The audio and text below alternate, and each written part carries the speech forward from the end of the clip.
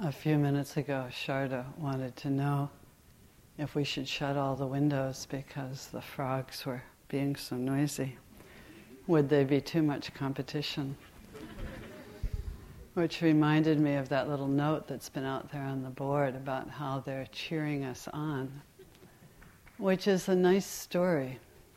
But you know what? That's not what they're doing. They're saying, over here, no me, choose me. Like that. Very different story. So at the beginning we had some acronyms, and I thought you'd like to know the acronym for tonight's talk. It's Kavotata. Kavotata is the knowledge and vision of things as they are. Kavotata. So it's not one that's going to be easy to remember since it's not a real word, but it was kind of fun as I worked on the talk. So as the retreat goes on, every time I come into the hall, one of the nice things about being up here, of course, is that we can see you and we can peek every now and then. And what really seems to be true as I watch you all is that the layers are just peeling off. And each time I come in, it's not that you're looking fabulously younger, it's not the Spirit Rock equivalent of the spa or a facelift or something like that. But it's just that you all seem more real and more present and somehow more fully just who you are. It's really quite wonderful. And Sharda in her talk talked about the changing of the guard as mindfulness settled in. And so I think things are changing, and it's very visible, and it's very sweet. And it reminded me of Gil's poem about in the decrepit old hut, the moonlight shines through, and seems like the moonlight is maybe shining through. Maybe it's a manifestation even of that Zen koan that asks, what is your face before you were born? Maybe that's what we're seeing. So often when I think about practice, I think of it using the metaphor of cultivating a garden. And probably a great number of us actually are gardeners, and we know what that takes, all of the preparation of the soil and the digging and the double digging and the rototilling and the right fertilizers and the endless weeding and getting just the right amount of sun and shade, and you put a plant in here and then 2 years later it says, no, I'd rather be over here, and somehow it migrates the way plants do. And different plants have different requirements, and some of them even seem to have their own ideas about how it is that they're going to grow. And so there are lots and lots of conditions for a good garden, and certainly not all of the conditions even are in our control. And so we've been talking these last couple of weeks about the conditions for awakening. What is it? What are the conditions? How do we create the garden so that awakening grows? And as with the garden, it's a little intuitive, and sometimes we don't know exactly. And our job is just to do our best. That's your job out there, to do your best. Your job is really just to practice, really, and then see what happens. So we've been working with this list of conditions, of ingredients, if you will, the liberative or transformative or transcendent, dependent arising. And it can be held as a linear kind of sequence, or it doesn't have to be. Sometimes different elements are more in the foreground or more in the background. And some of you have talked about feeling like, well, I'm not quite in the right place. I've heard that a couple of times. Those people are ahead of me or whatever. And some of you are feeling like whatever place you're in, it isn't quite right, or the balance isn't quite right. There's a lot of not quite rightness. And so it's also, Gil mentioned last night, and we've mentioned it several times, that it's helpful to hold this particular list maybe as a spiral. And we go through many of the same conditions over and over again. And each time, we wake up maybe a little bit more. So far we've had suffering and confidence, delight, joy, tranquility, happiness, and concentration. And tonight we have kavotata, knowledge and vision of things as they are. And so each time as we go around, if we go all the way around, because there are several steps after this one, maybe there's a little bit more freedom. I've always loved Sylvia Boorstein's idea of the 3rd and 1/2 noble truth, which is maybe there isn't a complete ending of suffering, but there's at least a little bit less. There's some freedom. So knowledge and vision of things as they are is the beginning of seeing. It's not the end of the path. It's not the end of the path. So if you wanted to, you could imagine hacking your way through a jungle. And as I was thinking about this, I was remembering a hike I took on the Big Island of Hawaii a couple of years ago, which is where I spend a lot of my time. And we were headed back in to see one of the active volcanic vents, and we were taking a back trail through the jungle, and we went up over roots and around trees, and there were huge cracks in the ground and big puddles, and we felt like we fought our way through the jungle for several hours actually to get where we wanted to go.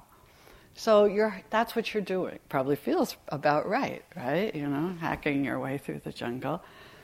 And what happens at this particular point is you come up on a little rise and you look out and you go, oh, look, your destination is really there. You begin to be able to see it, and you're on the right path. You see that you have to go back down and go through some more jungle before you get to, in this case, complete freedom. But you have some sense that it's really there. You've seen it. If that image doesn't work for you too well, we've had a number of images of baking bread using the Tassajara bread book, and so we also know that kind of working with conditions, that you have certain kinds of conditions that are helpful for the baking of bread and certain ingredients, and most of us bread bakers in the crowd know that in the beginning you experiment, and sometimes it doesn't work out so well, right? It's kind of flat, looks like a pancake more than a loaf of bread, or it doesn't taste very good, or sometimes it's too soupy or whatever. And getting the conditions just right for a good and nourishing loaf of bread, that's also, and you come to a point where you begin to see how it really is. So we've been working these last days with really, often it feels like cleaning the lenses of your perception so that we can begin to see more clearly the truth of this human experience, whatever it is. And it's a very gradual kind of cleansing of that perception. I remembered that one of the early books about Vipassana practice in the West was Stephen Levine's book that he called A Gradual Awakening, that it happens very gradually, so that we can see what is. One of my favorite Dharma poems is a poem from Galway Cannell, and he says, whatever what is what I want. Only that. But that. Whatever what is what I want. Only that, but that.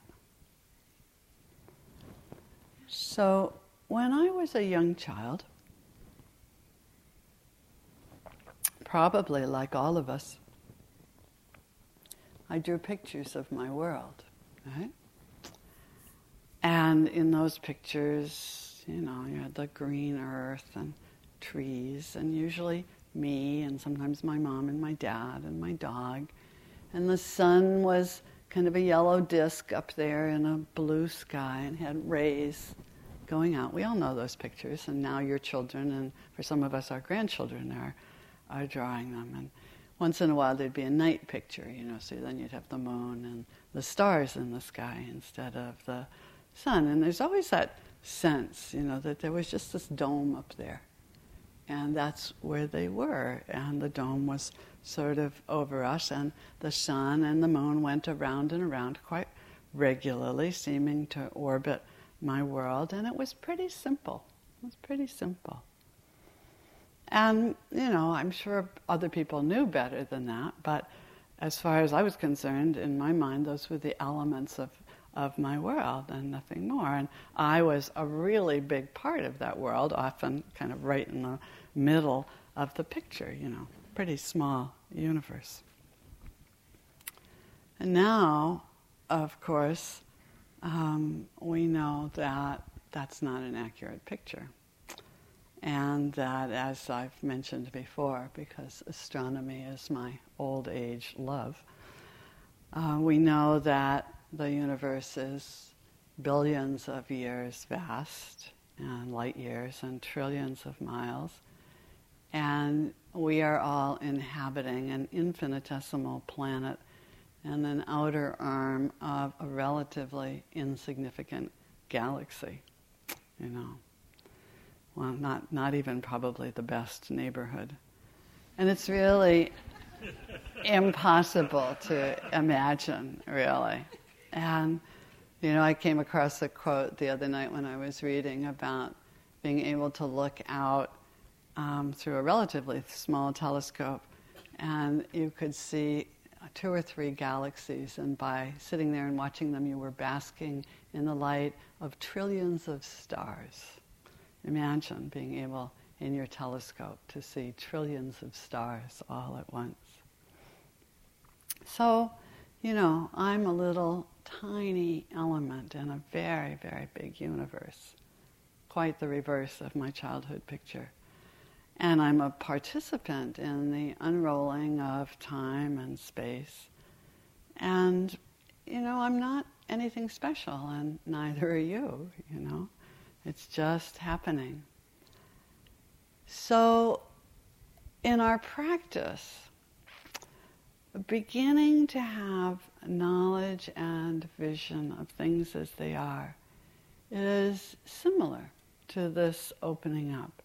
It's a way in which our views begin to change and to relax and to open, and we begin to see that the picture's very different from what we thought at the beginning of our practice, anyway. And this vision, the seeing, begins to arise at that point when the conditions are right, when you have just enough confidence, after you've suffered enough to start practicing, then there's just enough confidence and enough relaxation into the practice. There's all the delight and joy and tranquility and happiness, and enough concentration so that you're seeing clearly. And then we have a different view. So then we begin to see much more clearly about the nature and the origin of our suffering. And we begin to see how everything is constantly changing, coming in and out of being so fast, in fact, we can't even track it. This notion of now actually gets even really interesting if you can find it, As soon as you find now, it's then, right? Amazing, Where's tea? We just had tea or supper or whatever it's called these days, Supper is back there with the dinosaurs already. It's amazing. so gone. And we begin to see how the self of anything can't be found. Nothing permanent, nothing substantial. So there's lots of things that block these seeings, that keep us from seeing so clearly. And one of them that's really important, and it really helps to begin to look at it, is what's called personality view, Sakyaditi in the Pali. So each of you, you know who you are, I think, I hope still. And you could probably, if we could talk, you could tell us a lot about your style and your way of being in the world and your habits and your history. And you could say some things about your body, what it looks like and what it can do and what its problems are. And you know all of that really, really well. Who's that? You know, we say to a child, you know, who's that? Who's that? And the child says, John, and laughs, you know, or Donald, or Tisha, and we're actually being taught, aren't we, to identify. It's useful. It is useful in time and space. We're being taught to identify with the body and with this event that's happening that calls itself a human being, you know. And like I said, children, my grandchildren thought that was hysterically funny when we would do that as a game. And so we acquire, over some time, this personality, preferably one that meshes quite nicely with the personalities of your parents and your teachers and your culture. So there's definitely some things that are encouraged in creating your personality. That's what, of course, supports the therapist for years later on.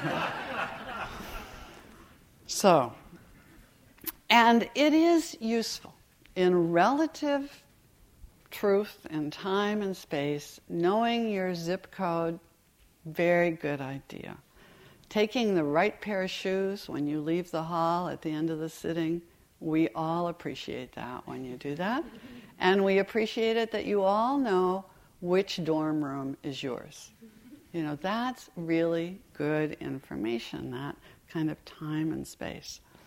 But partly, I suppose, what takes us to those therapists in the end. But we know that the personality also has its drawbacks, right? And so, in amongst all of the things that we might be talking about, if we were talking about our personalities, would be things about, you know, the neuroses that we have and the really bad habits and the ways that our personality manifests that not so, you know, not so pleasant, the places where we're grumpy or judgmental or forgetful or critical or whatever it is that we all are.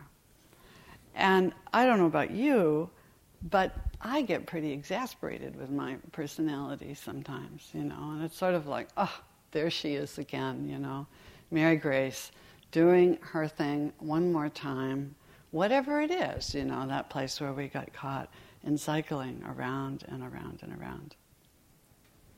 And sometimes, of course, in practice, and I would say I've been hearing some of this in interviews, the personality also contributes to our feeling that I can't do it. You know, I can't live up to those high ideals, you know, some of this concentration stuff, it sounds just impossible. It's so scary. I'm just not a good enough practitioner. I'm never going to get the A+ in the 2-month retreat course. You know, I'm not ever going to get enlightened. It's just not for me. So as we sit, because what else have you had to sit with for these last 2 months but this lovely personality of yours? And we begin to see, oh, you know, this personality, it certainly has limitations, and it certainly doesn't seem like this is any refuge. This is not going to be helpful, And it doesn't seem like the personality is what's going to wake up, and it's not actually the personality that wakes up. So the Dharma is about the way things are, just as they are. And in that wonderful poem that Gil brought last night, it didn't talk about the moonlight shining through the beautiful resort on the coast of the Caribbean. It talked about the moonlight shining through the decrepit old hut. So the personality is something maybe to look at very, very closely and maybe to let go of. So when we look closely, we begin to see that it's made up of several components that we connect, a bit like a connect the dots game that you played perhaps when you were a child. And the Buddha describes these dots, if you will. He called them the 5 aggregates or the 5 khandhas, sometimes that's translated as heaps or baskets. These 5 nodes, if you will, around which the personality forms. And so these are form, or the body, feeling, perception, mental formations, and consciousness.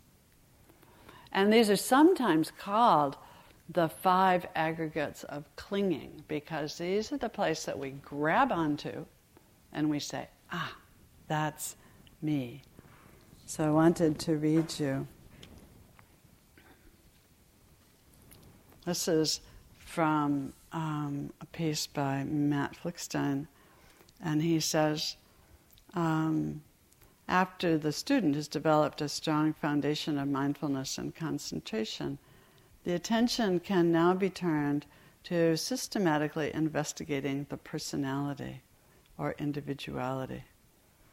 And he goes on to say that you investigate each one of these to see that all material form belongs to the form aggregate, the body aggregate, the materiality aggregate. All of the feeling, the pleasant, unpleasant, neutral, belongs to the feeling. All perceptions to the perception. All volitions or mental formations belong to that group. And all the states of mind. And you begin to break your experience down just by looking very, very carefully at it. What is it? Which aggregate does this belong to? So let me say a little bit about each one of them. So the first is materiality, and of course that's for us the body, the stuff that we inhabit. There's practices of really deep mindfulness of the body. Sometimes I teach here, even a retreat with my friend Bob Stahl, on the 32 parts of the body, head hair, body hair, nails, teeth, skin, and it kind of goes on from there. So it's the aggregate of form. And it's an aggregate that we get very, very identified with. This body, that's me. And often very anxious and very threatened when we are faced with its woundedness or its fragility. And it is extraordinarily fragile. Extraordinarily fragile. We are here for really a very, very short time. And like that glass that Sharda mentioned, Ajahn Chah's glass, we are already broken. We are already, in a sense, gone. And as we really explore that foundation of that aggregate of the body, which is, of course, the first of the foundations of mindfulness, we really become aware both of its fragility and of its many, many parts. The second of the aggregates is that of feeling, Vedana. So that's that aspect that we talked about a lot the other day of pleasant and unpleasant and neutral, and that flavor of all of our experiences, which is also the second of the foundations of mindfulness. You begin to see, I think at this point, how these lists overlap a lot. And so things that show up on one list also show up on another. And it's that place that's so important because it's also the link in the chain of dependent origination, the chain that has to do with suffering, which is the place that is where craving and clinging can arise. So it's really important to catch it. And the aggregate of perception, which is the place where we recognize our experience. It's the ability to know that we are seeing or hearing or tasting or touching or smelling or thinking. It's a very useful ability, actually, in our world to be able to know that. And the mental formations, sometimes called karmic formations, are the stories that arise and they wrap around our experiences and they create intentions and more actions and often perpetuate cycles of suffering. And then the consciousness is the basic awareness of the mind that makes all experience possible. So none of these is self. None of them. It's a loose assemblage, and when it's all together, we identify, we cling, and these are the aggregates of clinging. We identify with some or all of it, and we say, that's me. That's me. The Buddha used these to describe what it is that a person is, and he said that to define yourself in any way whatsoever is to create suffering. And we create selves from these aggregates. They are a convention. So here's a couple of other examples. One of my favorites is the Big Dipper, and it's right up there these nights in the sky. You can go see it. And we look up, we all do, right? And you say, oh, yay, the Big Dipper. I know that one. Lots of people know hardly any other constellations, but we know that one ever since we were children. But you know, if you got in your trusty little spaceship and went up there, is there a Big Dipper? No, they're not even on a plane. Some of them are light years away from each other. You know, it's a range of about 50 light years up there. I just checked today to find out. Actually, I can't resist giving you my current favorite little tidbit. On your 75th birthday, if you go out and look at the Big Dipper, the light that you are seeing that night will have originated the day you were born. It's just about 75 light years. So those of you who are getting close to 75, save it. If you're a little past that, you can think back to when you were 3 or 8 or whatever. So it's a convention. We say it's the Big Dipper. We look at a map of the world, right? What's on top?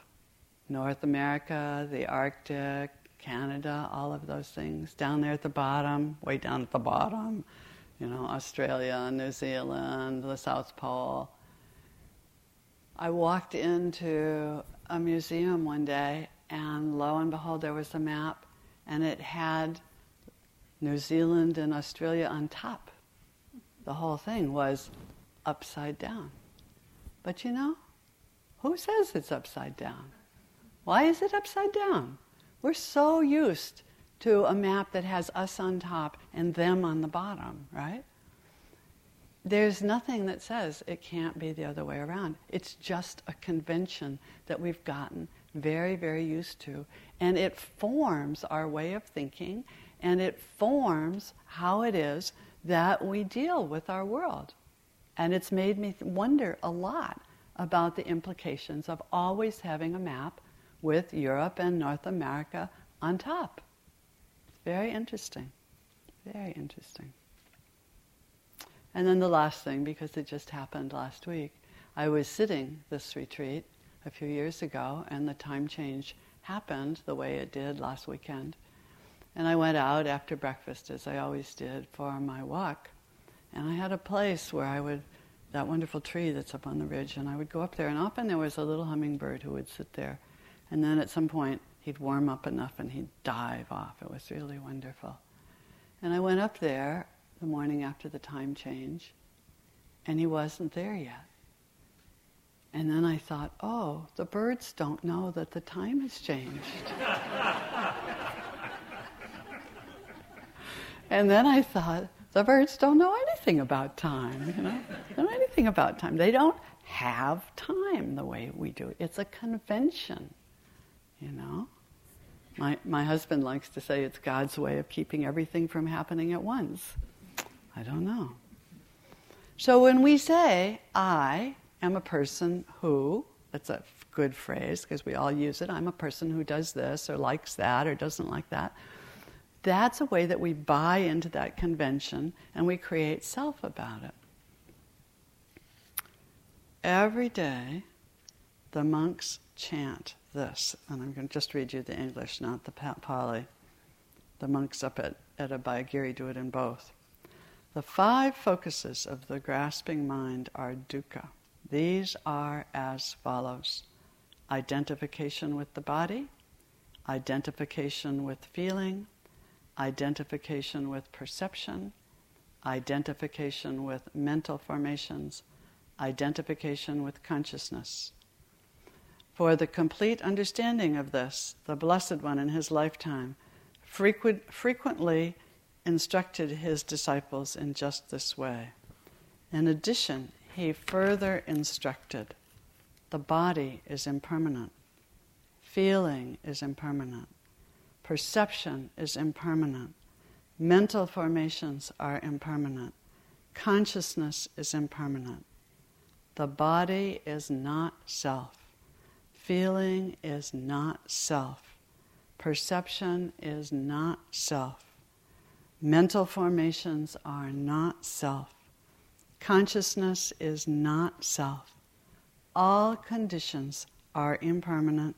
There is no self in the created or the uncreated. It is relentless to chant that. It is relentless. So this assemblage, these 5 aggregates, very ephemeral, very impermanent.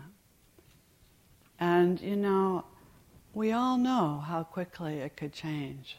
Some of us have had the experience of, you know, the difficult diagnosis or the one that's potentially difficult. And we know how our world can take a right angle, maybe even overnight, and everything changes. And there's the potential of doctors and hospitals and chemo and surgeries and maybe even death relatively soon. And it's as though the floor drops out from under us when that happens. We are very attached to this sense of self. And we don't like the notion that we are going to age and sicken and die. And we resist chants like the one I just read you and practices. And that's probably why we have them. You know, we have formal practices because we're not very good at doing these things just naturally. It's really hard to look at the impermanence of this event. You know, we've been dealing with a huge rift in my family because we have an elderly member of it who will not deal with the fact that she's 85 and might die in the not too distant future. And she took a lot of offense when some of the rest of us took it seriously. So, you know, it's very, very hard to look at that sometimes. How can we look at our own impermanence, the ephemeral nature of this very transient thing that is the human being and the personality? How can we do that with some balance and keep our hearts open? So this personality, you know, this coming together of habits and influences and form and perception, it's a habit. It's deeply ingrained in our being. It's yours for the duration. Doesn't seem to change a whole lot. And I can remember Jack Kornfield saying in some of my early retreats, you know, you've got it for the trip, And if you get enlightened, then you're going to be weird and enlightened. So, but at least you won't be identified with it. And then I'd like to think a little bit about His Holiness the Dalai Lama, who of course was raised, as some of you know, that his understanding, or the understanding of many of the people around him, is that he's the bodhisattva of compassion. But the wonderful thing about the Dalai Lama is that he doesn't identify with being the bodhisattva of compassion. He prefers to say, oh, I'm just a simple Buddhist monk. And what I think is true about him is he takes it seriously as a job description. So he's a simple Buddhist monk who works hard at being the bodhisattva of compassion, but it's not his personality. And he'd probably be a very different person if he were completely identified with such a thing.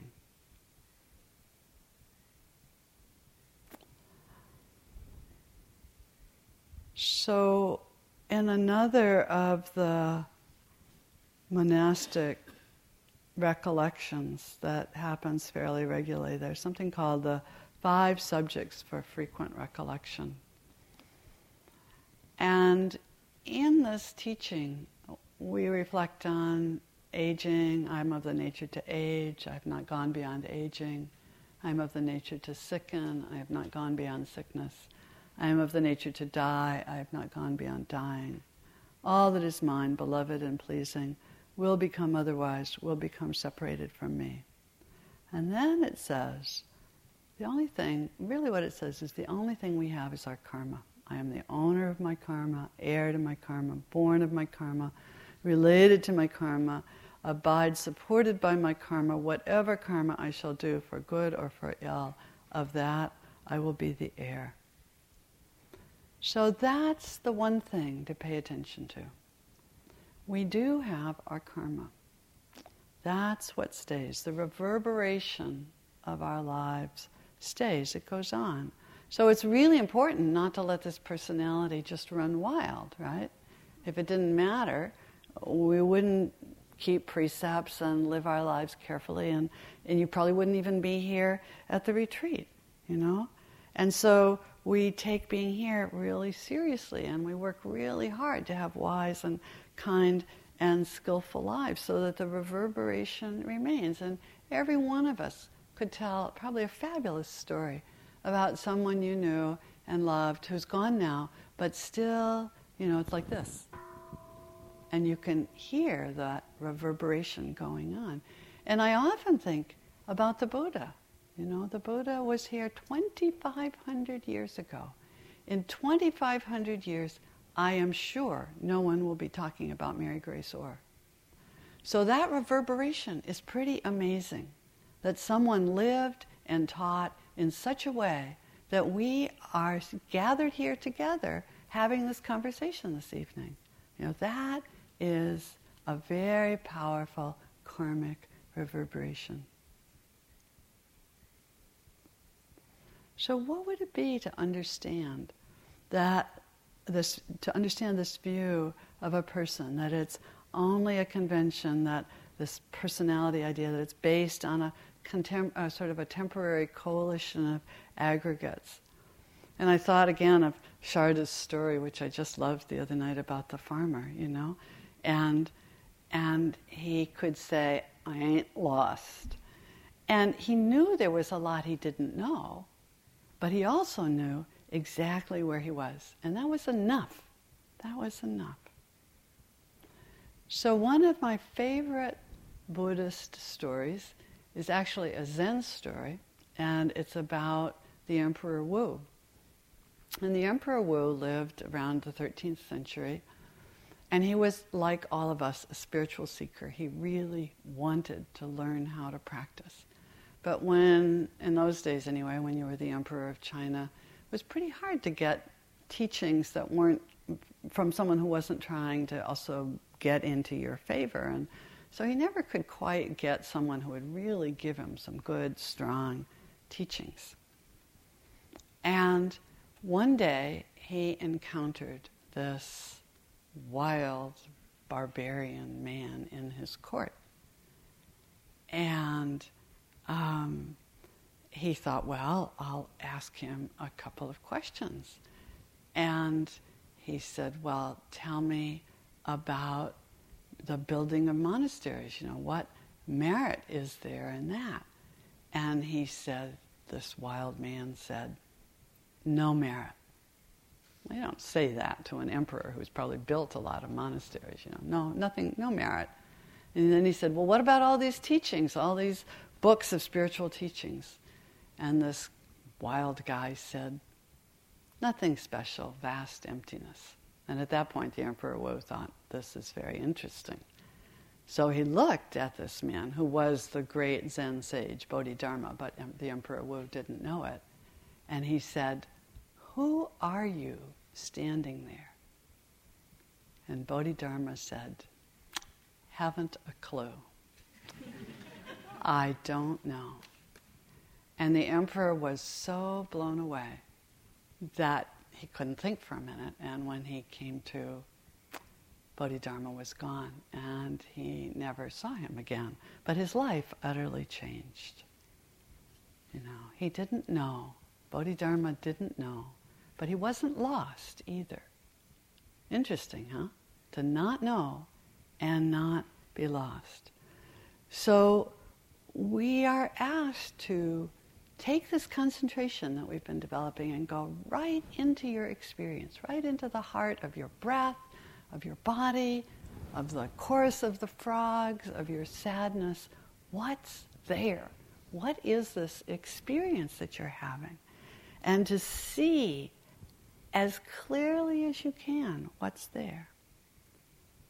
I always thought when I started practicing that somewhere along the line I was going to get the special secret teachings, And actually in those days, sometimes at retreats, Jack would have little gatherings of the old students. And I would sneak in thinking that maybe I would hear, the special secret teachings. But, they weren't special secret teachings. They were the same instructions, maybe a little more detailed, a few questions about them, but the same teachings. There aren't any special teachings. We just see more and more and more clearly. See impermanence more clearly. Whoa! I'm seeing it at a level I never saw before. Something we hear a lot, actually. We see the nature of our suffering more clearly and how attachment and clinging creates it. And we see how there's no permanent, substantial self. And in order to do this, we need to keep chipping away at those old views of stepping out of the personality view, of really practicing disassembling it a little bit and seeing, it's not a solid thing. Because when we make the personality our refuge, it's not, it's a prison. So we know that the sun isn't pasted in the sky, and neither is the moon or the stars. And we know that we are little tiny specks in a really, really big universe. And it's very, very apparent just from the knowledge that we have from physics and cosmology that we're involved in a process that's much larger than our individual lives. And then when we add the intuitive awareness of our practice, it becomes really, really clear that this process that we're part of is very, very big.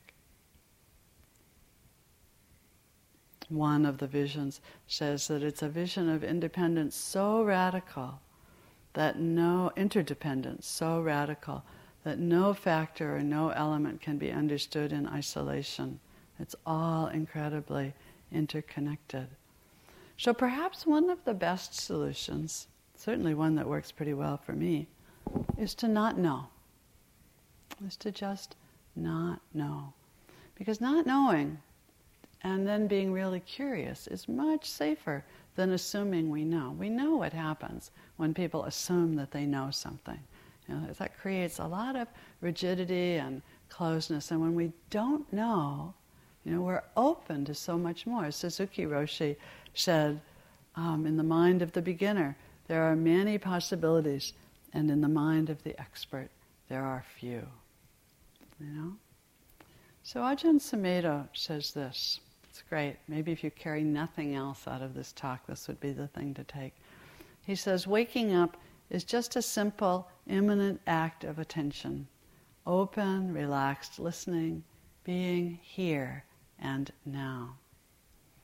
So in this act of attention, we are deeply present with the requisite conditions for focus and concentration. And when we are deeply present in that way, then we begin to see the flow and process of being, and we see the change. We see that there's nothing solid or permanent. And we begin to understand that any trying to fix up the personality so that it will be a refuge is hopeless. It's refuge in the very, very small. And refuge in a wider view, refuge in not knowing, refuge in impermanence and not self and a deep understanding of suffering is refuge in the big. It's refuge in that which is much bigger and comes when we're able to recognize the process of creating a personality rather than solidifying it and getting lost in its habits. So the question maybe for each of us is, how are you being with what is happening in this moment? Can we meet each moment with calm and happiness and focus, accepting it just as it is, not needing to know exactly, not to figure it out, really filled with curiosity and wonderment. So Ajahn Chah described it like this. He says, when the conditions are that way, when we have the right conditions, the calm, the focus, the happiness, he says your mind will become still in any surroundings like a clear forest pool. All kinds of wonderful, rare animals will come to drink at the pool, and you will clearly see the nature of all things. You will see many strange and wonderful things come and go, but you will be still. This is the happiness of the Buddha. So let's just sit and breathe for a moment together.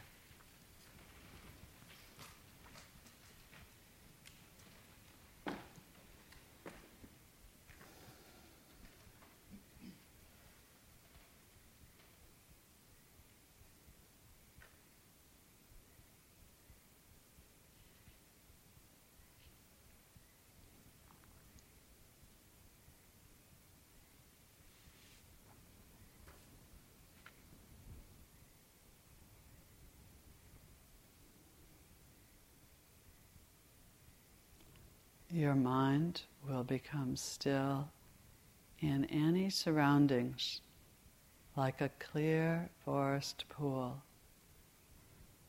All kinds of wonderful, rare animals will come to drink at the pool, and you will clearly see the nature of all things.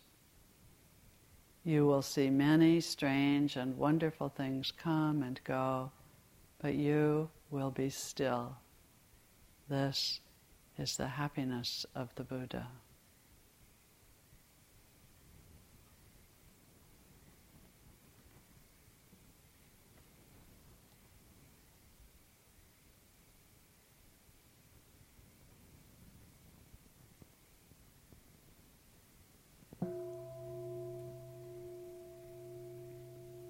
So thank you very much for listening.